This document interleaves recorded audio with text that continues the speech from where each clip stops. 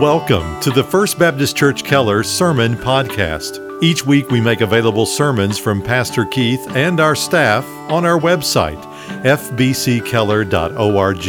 And on iTunes, search for First Baptist Church Keller TX in the iTunes Store or in the podcast app on your mobile device. And now here's our pastor, Keith Sanders. Well, last Sunday morning we were in the book of James, and I want to continue in the book of James today. The book of James, of course, was written by the brother of the Lord Jesus, James, who was the leader eventually of the church that was in Jerusalem. He was not one of the original apostles. In fact, it may surprise you to know that Jesus had a number of siblings, and they all had one thing in common, at least in the beginning of Jesus' ministry, is that they did not accept him as the Messiah. But many of them, if not all of them, eventually came to saving faith. Another one of Jesus' brothers, Jude, also wrote one of the epistles that we find in the New Testament. But our text today is in the 5th chapter of the book of James, in just one verse, and it's the 11th verse. The title of today's message is Why We Can Trust God in a Pandemic. And I want to state the objective and goal of this sermon right at the outset, and that is this. My goal is that every member of First Baptist Church of Keller would have full confidence in God through this hour of trial that we're going through. And as a staff, we've been talking a lot about opportunities that we have during this pandemic.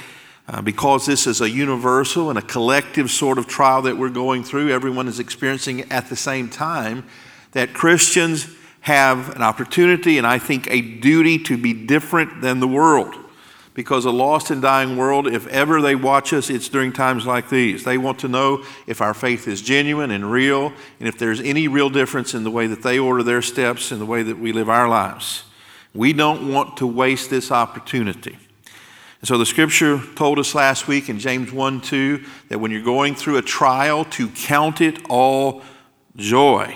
And that is the way we want to think about this entire situation, no matter how long it lasts. Now, some people, when they hear Christians counting trials as joy, think that we're just practicing what's called creative accounting. Creative accounting is the idea that when there's a shortfall, that the accountants use loopholes and tricks to distract from the truth or dilute the severity of the problem. That's not what we're saying. We're not pretending that the problem is not severe or difficult when we say count it all joy. We're just practicing what I call the arithmetic of faith. That is, Christians have a way of accounting circumstances in life that's fundamentally different from a lost and dying world. And so in James 1:2, we were told to count our trials as joy. And here in James 5:11, that same terminology is used. Listen to it now. He says, we count those blessed or happy who endured. You have heard of the endurance of Job and have seen the outcome of the Lord's dealings, that the Lord is full of compassion and is merciful.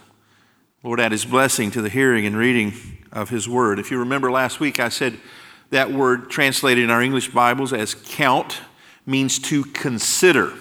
That is to think about something intensely, but to look beyond the present circumstance to what will result. And we said, if we want to put it in terms of accounting, that this present trial we're going to, we need to put into the category as an appreciating asset. It's something that, given enough time, is going to make God's people more useful and more valuable in his kingdom than we are right now.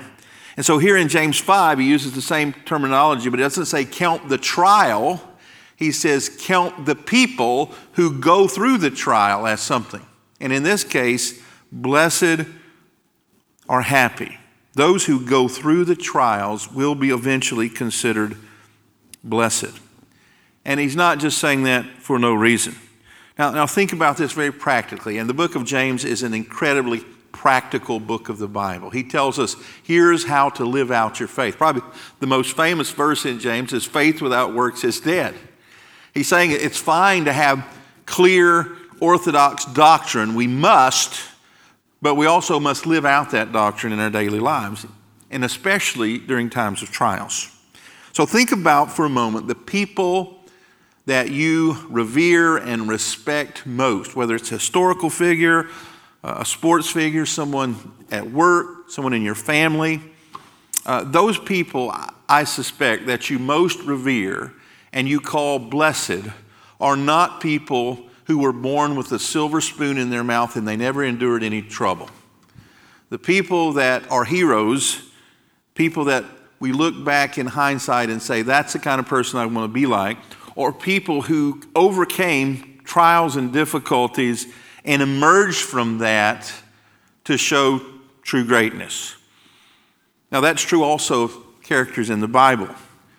There are many characters in the Bible that overcame incredible odds and endured great trials and sufferings to become incredibly useful for the Lord.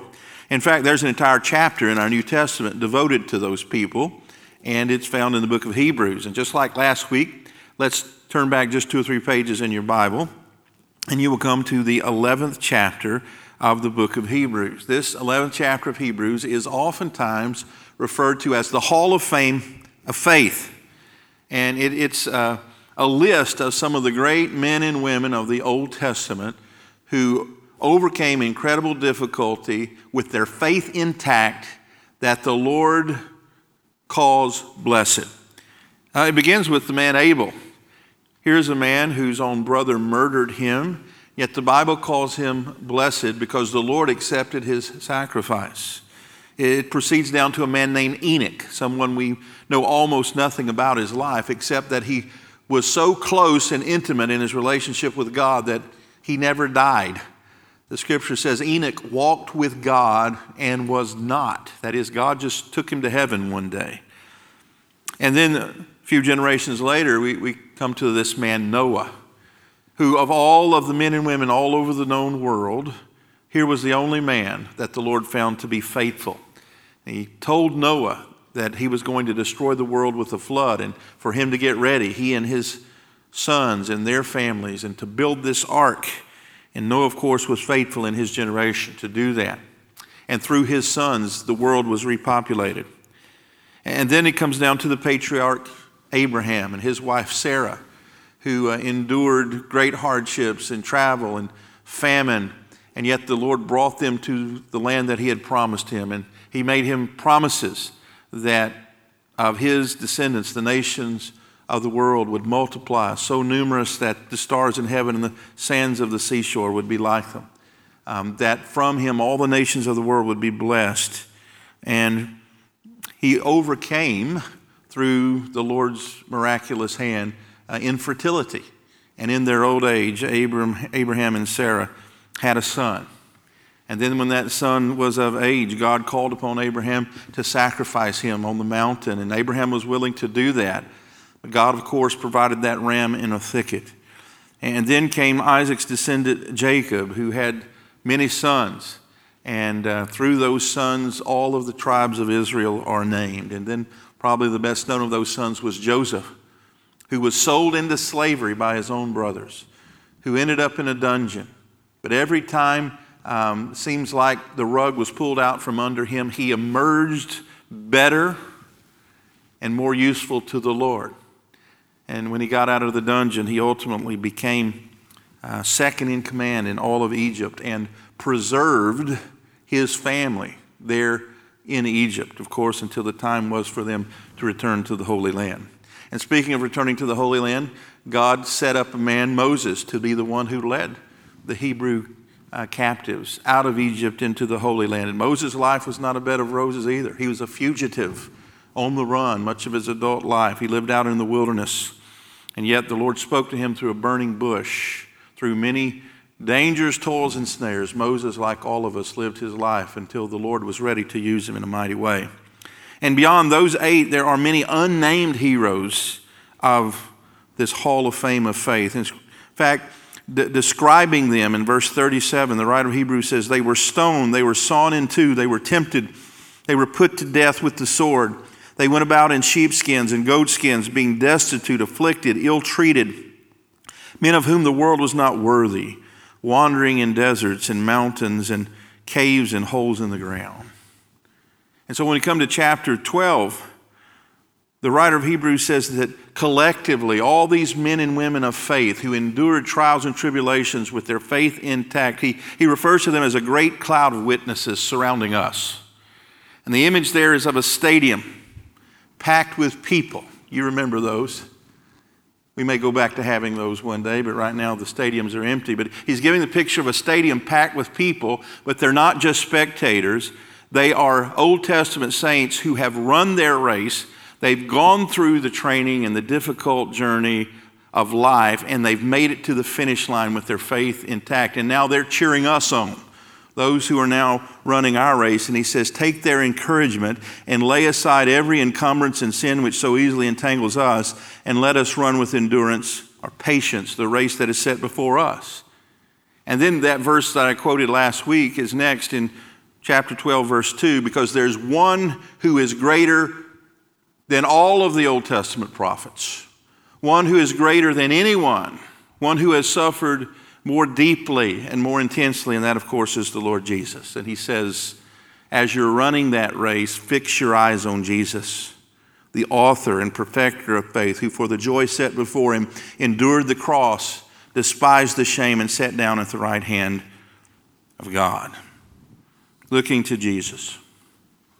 Now there is, as we go back to our text, James 5:11, one Old Testament character whose name is most closely associated with suffering, and that is the man Job. And that leads me to my second point, and that is the affliction of the faithful. And I'm speaking specifically now of this man Job. Look at it, verse 11. He says, we count those blessed who endured, and then he gives us the prototypical answer of one who has endured. You have heard of the endurance of Job. We all have heard of the endurance of Job. In fact, your lost friends have heard of the endurance of Job, most likely. In fact, there is a phrase in our vernacular, in the English language, called the patience of Job. Someone who goes through a lot of turmoil and goes through that calmly is called a Job-like figure. So let's turn now, if we may, to the book of Job. Job is the book that immediately precedes the Psalms. So the Psalms is right in the middle of your Bible.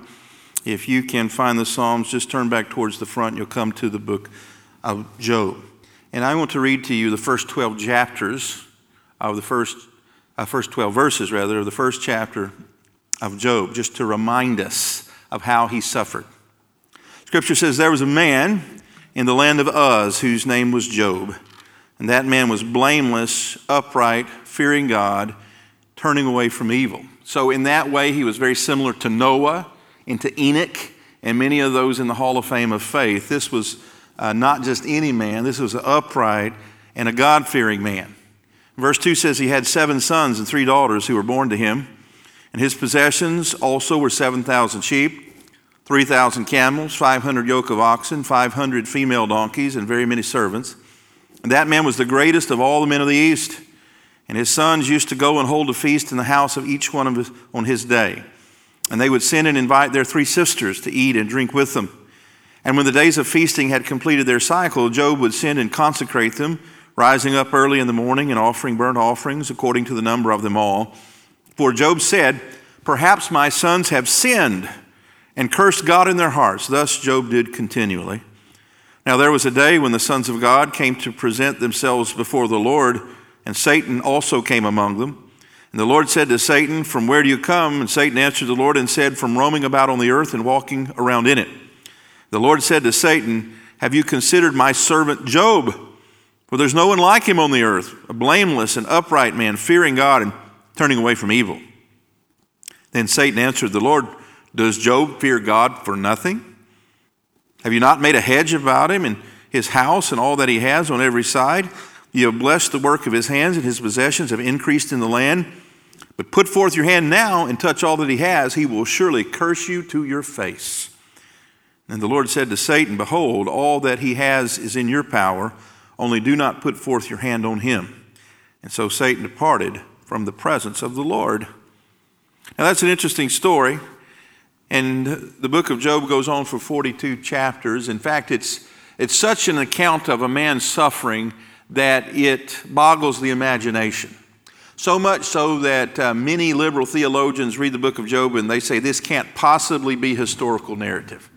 This must be a metaphor, just a story or a parable. But here we find in James chapter 5 that the brother of Jesus didn't view it that way. He spoke of Job as a historical character, someone who actually did suffer. And I won't read the 42 chapters of Job for time, but let me just remind you what happened in the very next chapter. Job lost all those livestock herds that are mentioned in chapter 1. He lost all of his workers, his servants, to the sword of people who came and took those animals. He buried 10 of his own children, all 10 of his children, who died in what we suspect to be a tornado. He eventually lost his own health. His body was racked with pain, covered in boils, the scripture said, from the top of his head to the bottom of his foot. To make matters worse, his best friends came and began to tell lies about him, accuse him of unconfessed sin, and his own wife eventually encouraged him to commit suicide. So how long did Job have to suffer? Well, the Bible doesn't tell us. At least 1 week, because that's how long his friends questioning him went on. He had to wait for them, and then he speaks of the months of his suffering, so it might have been as long as a year that Job suffered incredibly intense trials. And friends, we don't know how long our trial is going to last. We hear different estimates from different people. We simply do not know, but for as long as it goes on, the Lord wants our faith to remain intact, but not just intact. He wants our faith and trust in Him to grow. And so that's why Job is held up as a blessed man, because of what we find in chapter 2, verse 3. For there is no one like him on the earth, a blameless and upright man, fearing God and turning away from evil, and he still holds fast his integrity, although you incited me against him to ruin him without cause. That's God the Father speaking of Job. He still holds his faith tenaciously, even after all those things I listed had happened to him. Verse 10, that same chapter 2, says, in all this, that is, in all these afflictions, Job did not sin with his lips. That's why we refer to the patience of Job. Job's faith remained intact, and friends, yours can too if you will learn from his example and the examples of other saints who've gone before, none of whom lived an easy life, all of whom were called blessed because they endured in their faith through great tribulation. There's a third point I want to make. The real reason that we have a blessed hope is the anticipation of the future. And so back in James, he tells us that we're to consider the outcome of the Lord's dealing with us. That is the end of all this. Remember, that's what that word count or consider means. To look on the other side of and rejoice at the end result. Well, you know, in the book of Job, it's the classic feel-good story that at the end of his life, the Lord restored to him all those things that he had lost, plus. So if you want to turn to the very last chapter of the book of Job, Job 42:10, you can skip over all of the suffering and just be reminded of what happened in the end. Job 42:10 says, the Lord restored the fortunes of Job when he prayed for his friends. And the Lord increased all that Job had twofold. That is, he had twice the net worth at the end of his life than he did in the beginning. Then all of his brothers and all of his sisters and all who had known him before came to him, and they ate bread with him in his house, and they consoled him and comforted him for all the adversities that the Lord had brought on him. And each one gave him a piece of money, and each a ring of gold. And the Lord blessed his latter days more than his beginning. And he had 14,000 sheep and 6,000 camels and 1,000 yoke of oxen and 1,000 female donkeys. And he had 7 sons and 3 daughters. And then he goes on to list all of those. And beyond that, he gave him a long life. After this, verse 16 says, Job lived 140 years, and he saw his sons and grandsons 4 generations. And Job died an old man and full of days. What a happy ending. Now, we have to be very careful here as Christians. There are 2 danger zones as we think about the Hall of Fame of faith and as we think about the faith of a man and the story of a man like Job. The first danger here is that we would fall into the error of the word of faith or the prosperity preachers. And that is what we call an over-realized eschatology. They teach that in this life, God has obligated himself to make us healthy and wealthy and live to be 120 years or more. He has not. Don't read a prescription for our lives into the life of Job. The reason the book of Job has stood the test of time is because it's so rare. Very rarely will a person go through that kind of turmoil and emerge more prosperous in this life than he began. But then there's a second danger for Christians, is that as we're going through trials, that we speak wrongly of God's character. And that's really the danger I want to warn us about today, because I don't know many in our church who are easy prey because you know the Word of God. Many of you are very mature Christians that would fall for the lies and the ruse of the prosperity preachers. But we're not used to going through times like these. And I'm speaking of myself. Our country is used to prosperity. You know, when a couple gets married, we usually make vows something like in good times or bad, sickness or health, rich or poor. I've never met a 23-year-old couple in good health when they said that, they didn't mean it. But when they say, I'm going to take care of this person when they're sick, they mean that if they have a cold, I'm going to make some chicken soup. But what it might mean is that you may have to take care of an incapacitated spouse for 20, 30, or 40 years without them even recognizing you're in the room. That happens. That's the kind of commitment we're made. So we're saying no matter what happens, we're going to continue to serve the Lord. One of my favorite Old Testament stories is of Shadrach, Meshach, and Abednego. You remember King Nebuchadnezzar passed a law, an ordinance, that every time the music played, everyone had to bow down and praise and worship him. And of course, these boys who grew up serving Jehovah God knew that they weren't about to do that. Nebuchadnezzar loved these men and respected them, but he said, look, boys, you're going to have to obey the law, and if you don't, we're going to throw you in the fiery furnace. And he was going to give them some time to come up with their answer, to contemplate it, to discuss it. And one of them spoke up and said, "O king, we don't have to think about this thing. Our God is able to deliver us, but even if he doesn't, we're not going to worship you." And friends, our God is able to stop the coronavirus in its track today. And I hope you'll join me in praying that he would. But even if he doesn't, if he lets this go on indefinitely, he's still the same God, the same yesterday, today, and forever. And we can endure with our faith intact because others have done it before us. Job and Abraham and Sarah and Isaac and Joseph and Jacob and Enoch and Noah, and on it goes. Our ancestors have done it. People who started this church 140 years ago went through 2 world wars, a Great Depression, a fire, and a flood, and we stand on those shoulders. And one day our children and grandchildren will look back to the coronavirus and thank the Lord that we didn't lose our faith. So be careful how we think of God, how we talk about God. As this thing goes on and becomes more difficult, we may be thinking that God is not merciful and that he's not compassionate, or even worse, that he's lost control of the situation. He has not. And so he says, anticipate the future. Back in James 5:11, he says, you've heard of the endurance of Job and have seen the outcome of the Lord's dealings, that the Lord is full of compassion and is merciful. What we are going to be able to testify to on the other side of this is that the Lord is full of compassion and he is merciful.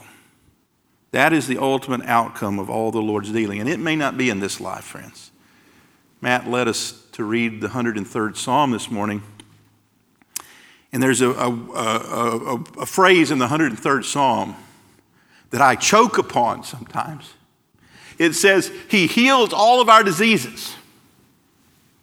And yet I have prayed at the bedside of many a person who didn't recover, who died, and sometimes at a young age. And I have prayed for my own family members that the Lord would heal them of certain afflictions. And so far it has not happened. And yet I read to the Lord, you heal all of our diseases.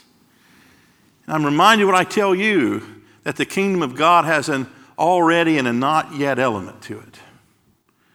There's a sense that in God's economy, all things have already happened. He's not confined to time and space, but from our perspective, disease and suffering is still with us, and it's real. But in God's economy, his plan is to make all things right again that were made wrong because of sin's entrance into the world. And make no mistake, the coronavirus and cancer and suffering of all sorts can be traced directly back to the Garden of Eden, when our first parents, Adam and Eve, broke God's prohibition against eating of that tree that was in the midst of the garden. To Genesis chapter 3, when God cursed the land and he cursed man and his descendants. And we have suffering and pain in the world. It's not the way God designed it. He designed a perfect environment to have perfect fellowship with his highest creation, man. And one day he's going to restore that. That is the blessed hope of the Bible, isn't it? And in Revelation chapter 21, we see what it's going to be like. John, the apostle that Jesus loved, was given the highest privilege, I suppose, anyone's ever been given.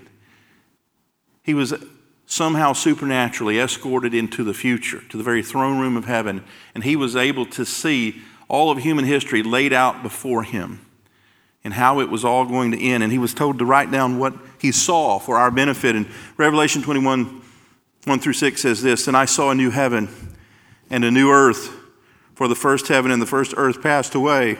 No longer any sea. And I saw the holy city, New Jerusalem, coming down out of heaven from God, made ready as a bride adorned for her husband. And I heard a loud voice from the throne saying, Behold, the tabernacle of God is among them, and he will dwell among them." That's the Lord Jesus. "And they shall be his people." That's us. "And God himself will be among them." And hear this, "He will wipe away every tear from their eyes. There will no longer be any death. There will no longer be any mourning or crying or pain. The first things have passed away. And behold, he who sits on the throne said, Behold, I'm making all things new. And he said, Write, for these words are faithful and true." Now that's in the future. That's at the consummation of human history. For the here and now, there is life to live, and we don't need to pretend it's not difficult. We don't need to do some creative accounting and pretend like people aren't suffering and dying in the world. They are. But we need to have a Christian worldview and perspective. We need to count it all joy when various trials come into our life, because we look on the other side and know that God's working that to make us fitter instruments in his hands for his glory.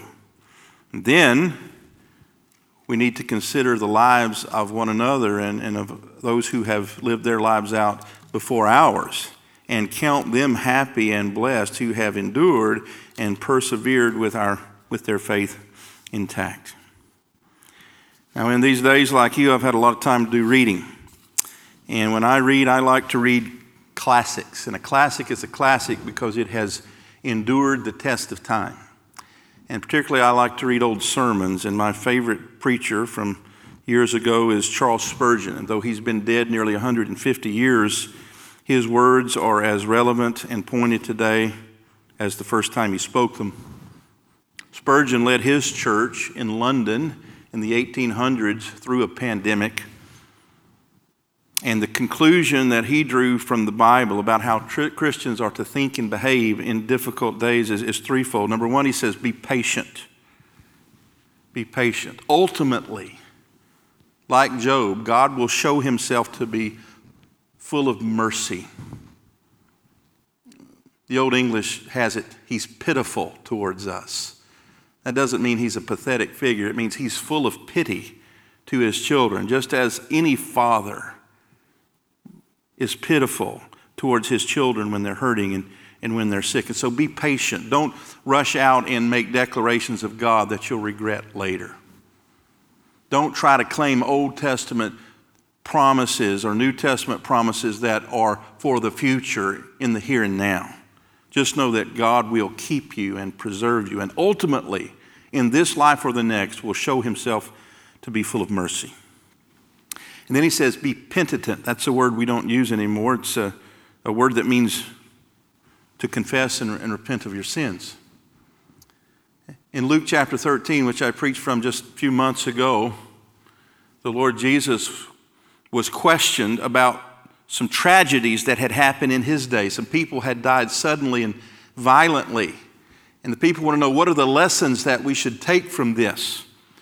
And Jesus says, well, here's the first thing you need to take from that. You don't need to think that those people were worse sinners than you are.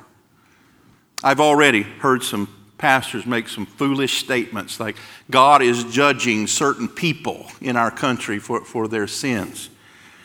Jesus says, here is the ultimate lesson of any tragedy.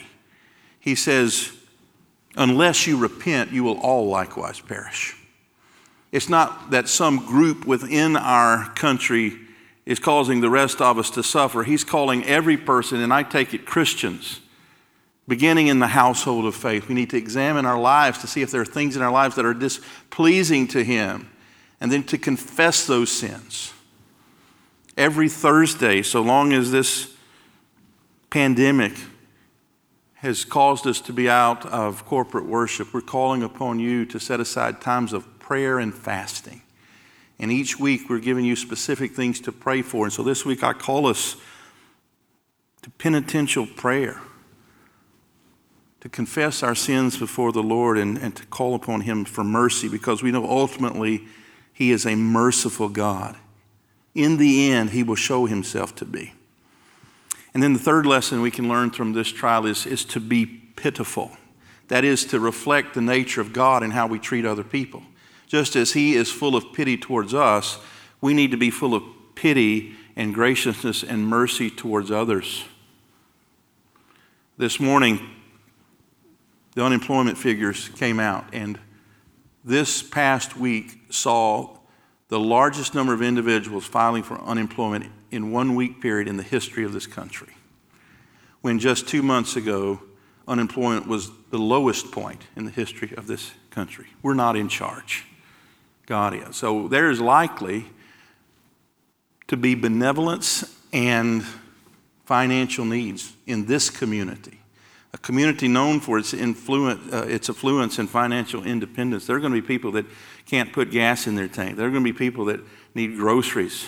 There are going to be people that lack the necessities of life, and we want to be prepared for that. So you don't have to do that through the church. If you see people in need in your neighborhood and in your sphere of influence, help them in the name of the Lord Jesus. And then share the gospel with them. Because even if you fill their belly and don't tell them about the bread of life, you've missed a great and wonderful opportunity. And then if there are needs that are beyond you, you can certainly call the church. And we have resources available, and we will distribute them as far as they will go. But our attitude and our disposition towards hurting people must be the attitude and disposition that God has towards us. And that is, ultimately, we are to be merciful and pity those people. And we're reading this morning through the 103rd Psalm. And I want to close today by reading verses 20 through 22. Bless the Lord, you His angels, mighty in strength, who perform His word, obeying the voice of His word. Bless the Lord, all of you hosts, you who serve Him, doing His will. Bless the Lord, all you works of His, in all places of His dominion. Bless the Lord, O my soul. We can bless the Lord even in trials, because we know ultimately He's going to use those trials for our good and His glory. And ultimately, in this life or the life to come, He's going to show Himself gracious and full of mercy. Let's close in prayer. Heavenly Father, Lord, I thank You for this word. Father, I thank You that the word is not stale or irrelevant. It's fresh and new every time we read it. It's exactly what we need. Father, I pray that we'd lean upon You and lean upon Your word now more than ever.